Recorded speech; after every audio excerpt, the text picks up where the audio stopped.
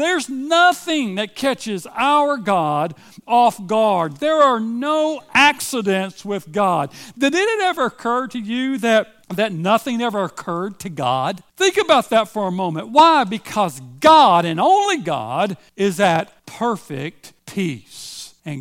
So knowing that God is a God of perfect peace, there's nothing that rivals him. There's no equal opposite. Satan is not God's equal opposite. There are no equals to God. So understand, number one, that there is the peace of God. Number two, I want you to understand this. Knowing that there's peace of God, we can have peace from God. I want you to write that down if you're a note taker. God is at peace, and therefore, because God is at peace, we can have peace from God. That's what John chapter 14 was all about when he was talking to his disciples right before he was getting ready to ascend back to heaven to be with his Father. So this peace from God, it's offered to everyone.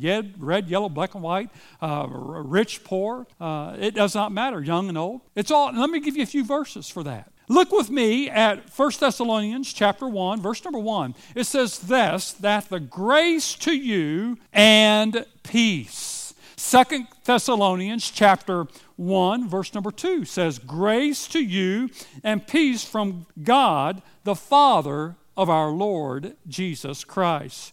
2 John, verse number 3, a little small book of 2 John. Look with me at verse number 3. It says, grace, mercy, and peace will be with us from God the Father and from Jesus Christ, the Son of the Father, in truth and love. See, the peace that I'm talking about that comes from God now, knowing that God is peace, and there is peace that comes from God. This peace that comes from God is given to us directly by God and no one else. It's not a program. It's not a 12-step program. It's nothing like that. It comes from God Almighty. The world's peace that they give us is often based upon distraction. Well, it kind of goes like this. If we can distract you from the issue, then you will have peace. Such as maybe we'll give you a pill to help you sleep better. And that works for a while, but it's what? It's temporary because you got to awake, or maybe they will show you things on the media to try to distract you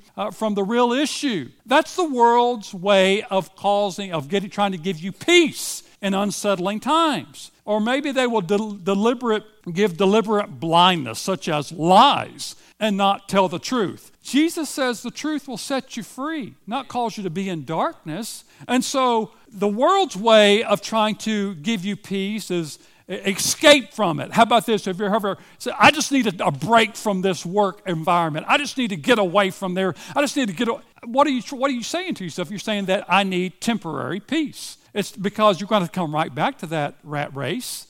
This time that we're in right now, where we're kind of isolating ourselves and distancing ourselves, there will come a time where that will cease to exist because of the gains that we're making and the grounds that we're making. And so the world is saying, escape from this trouble or even this, refuse to think about it. All these things is the way the world gives someone's peace. No one can give you lasting peace other than God Almighty. The Bible says that with faith in God, you can have an untroubled heart in a world. There was once a king who offered a prize to an artist in his land for a picture that he wanted painted. And it was the picture that best portrayed perfect peace. All the artists in the land brought their paintings to the king, and he viewed each one of them. There were two that really stood out in the king's mind. One was that of a tranquil lake, and its reflections of the lake reflected the mountains around it, the lofty mountains, and the fluffy white clouds around it. And everyone that viewed that picture said, this is the picture that really is going to get the king's interest. And it did. And he looked at this and he took it as one of the finalists. And everyone said, this, out of all the pictures, is a perfect picture of peace. But yet there was another picture that the king took and set aside. It was a picture that had rugged mountains with dark clouds, rain falling. The skies were darkened and lightning was flashing. And down the side of the mountain ran a waterfall. And the king looked closely at the waterfall, and he noticed a crack in one of the rocks there at the waterfall. And in that crack was growing a tiny bush. And in that bush was a mother bird that had used that branch of that bush and had built her nest there. In the midst, it was behind the waterfall, and there in the midst of all the water coming down, the angry water, sat this mother bird in her nest in perfect peace. We can be at peace because God is at peace. God says, I'm not fearful about anything. You won't find anything in the Bible, and the Bible's the book that tells us about God, that there's anything that God is fearful of. God says, I'm not worried, I'm not upset, I'm not anxious, I'm not unsure, I'm not nervous. The peace that Jesus gives us, being the Son of God, is not the absence of trouble, but rather the confidence that He is always with us in the trouble. He is there over us. He is there watching over us. I love what the book of Isaiah, how he portrays this. Chapter number 26. Look at this with me. He says, you will, talking about God, keep him in what? Perfect peace, whose mind is stayed on you because he trusts you. Isn't that wonderful? Boy, if you have an old-fashioned hard copy of the Bible, I want you to underline that, highlight it, circle it, put it in quotations. Isaiah chapter number 26. God will keep him in perfect peace. And as his children, I don't know about you, but how many of you want to be in perfect peace? Are you like me? I need that. Even as a pastor, I want God's perfect peace. You know, as a child of God, you can feel safe because God is over you. If anything falls, it's going to be on his shoulders. Someone say, Pastor, I don't know about my future. Listen, your faith is not in the future. Your faith is in the Father. That's where our faith is to be. So we can be people that are able to sleep at night when the world is worrying about a virus. Why? Because God is over us. The Bible says that there is peace of God. And because God is at peace, there can be peace from God.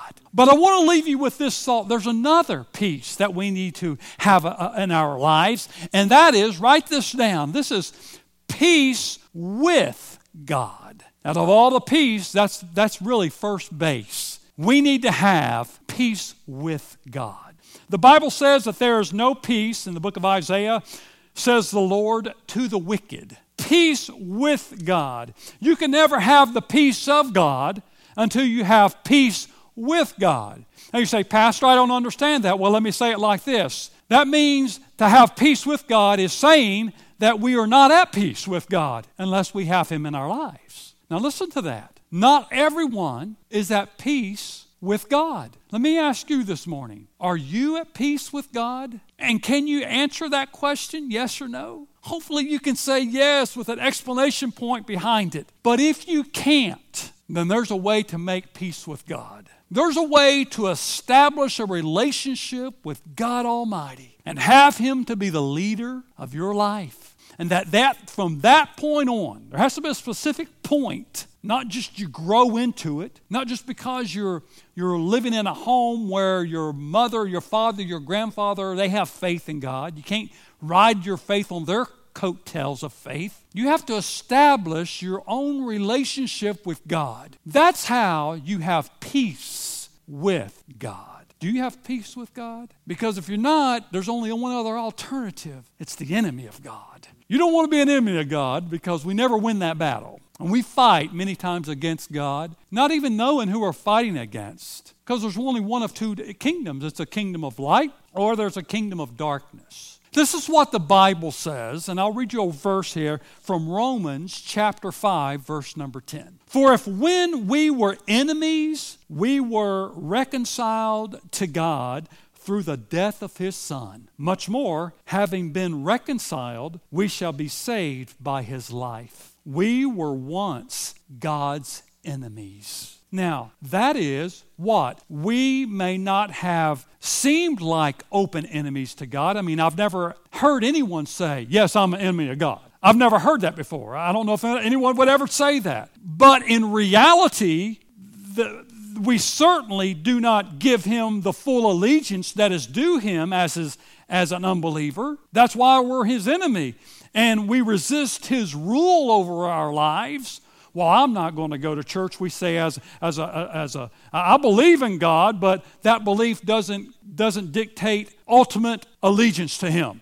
Folks, let me tell you something. Don't fool yourself in this. You're either in the family of God or you're not in the family of God. You're either saved or you're lost. There's no in between. You're either a faithful follower of Jesus Christ or you're not a follower of Jesus Christ. I don't know how plain to say that. I think Romans chapter 5, verse number 10, I'm not saying that. I'm just repeating what the Bible says to you. So when you establish a relationship with Jesus, you can have peace with God. It's only by His Son. Jesus says that I am the way and the truth and the life. No one can come to the Father but by me. That's John chapter 14, chapter 10 as well. So God's great mercy is held out to everyone. He's not choosing who is saved and who is lost, who's a Christian and who is not a Christian.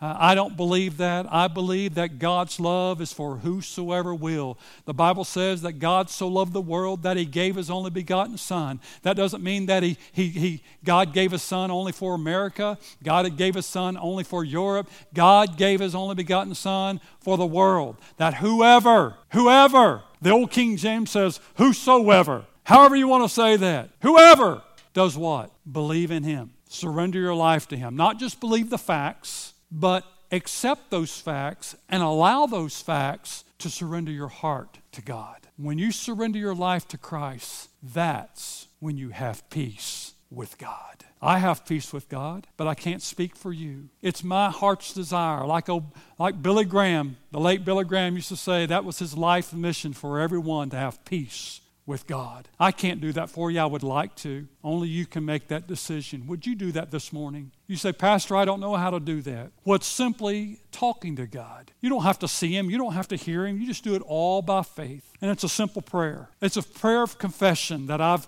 led many people, had the opportunity to lead them through the years in doing that. And I want to do that with you at this time. Right there where you sit, looking at that monitor, would you just focus on God and pray something like, God, I know that I am not in right relationship with you. And at this point, I confess that I am a sinner by nature and practice and do not deserve your forgiveness. I do not deserve your mercy. But I ask that you would forgive me and that you would have mercy upon me. And I give my life to you. I surrender my life to you at this point. I've reached out to other things and I've tried other things, but now I'm reaching out to you. And I want to give you my life, whatever that means. And from this day forward, I want to follow you. Now, if you prayed a prayer something like that, say it however you want it. God, you have to believe. You have to believe God hears you. God tells us that He hears the prayer of repentance. And God is not a liar. The most important thing for you and I to get across today is that we have peace with God. Why? Because when we have peace with God, we can have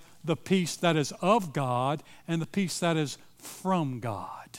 And I'm telling you, although you cannot hear Him, see Him, and touch Him, God is here. God is right there with you. Would you reach out today? I pray that you will. That you'll never regret that decision. And you can have the peace of God. You can have the peace with God. God bless you.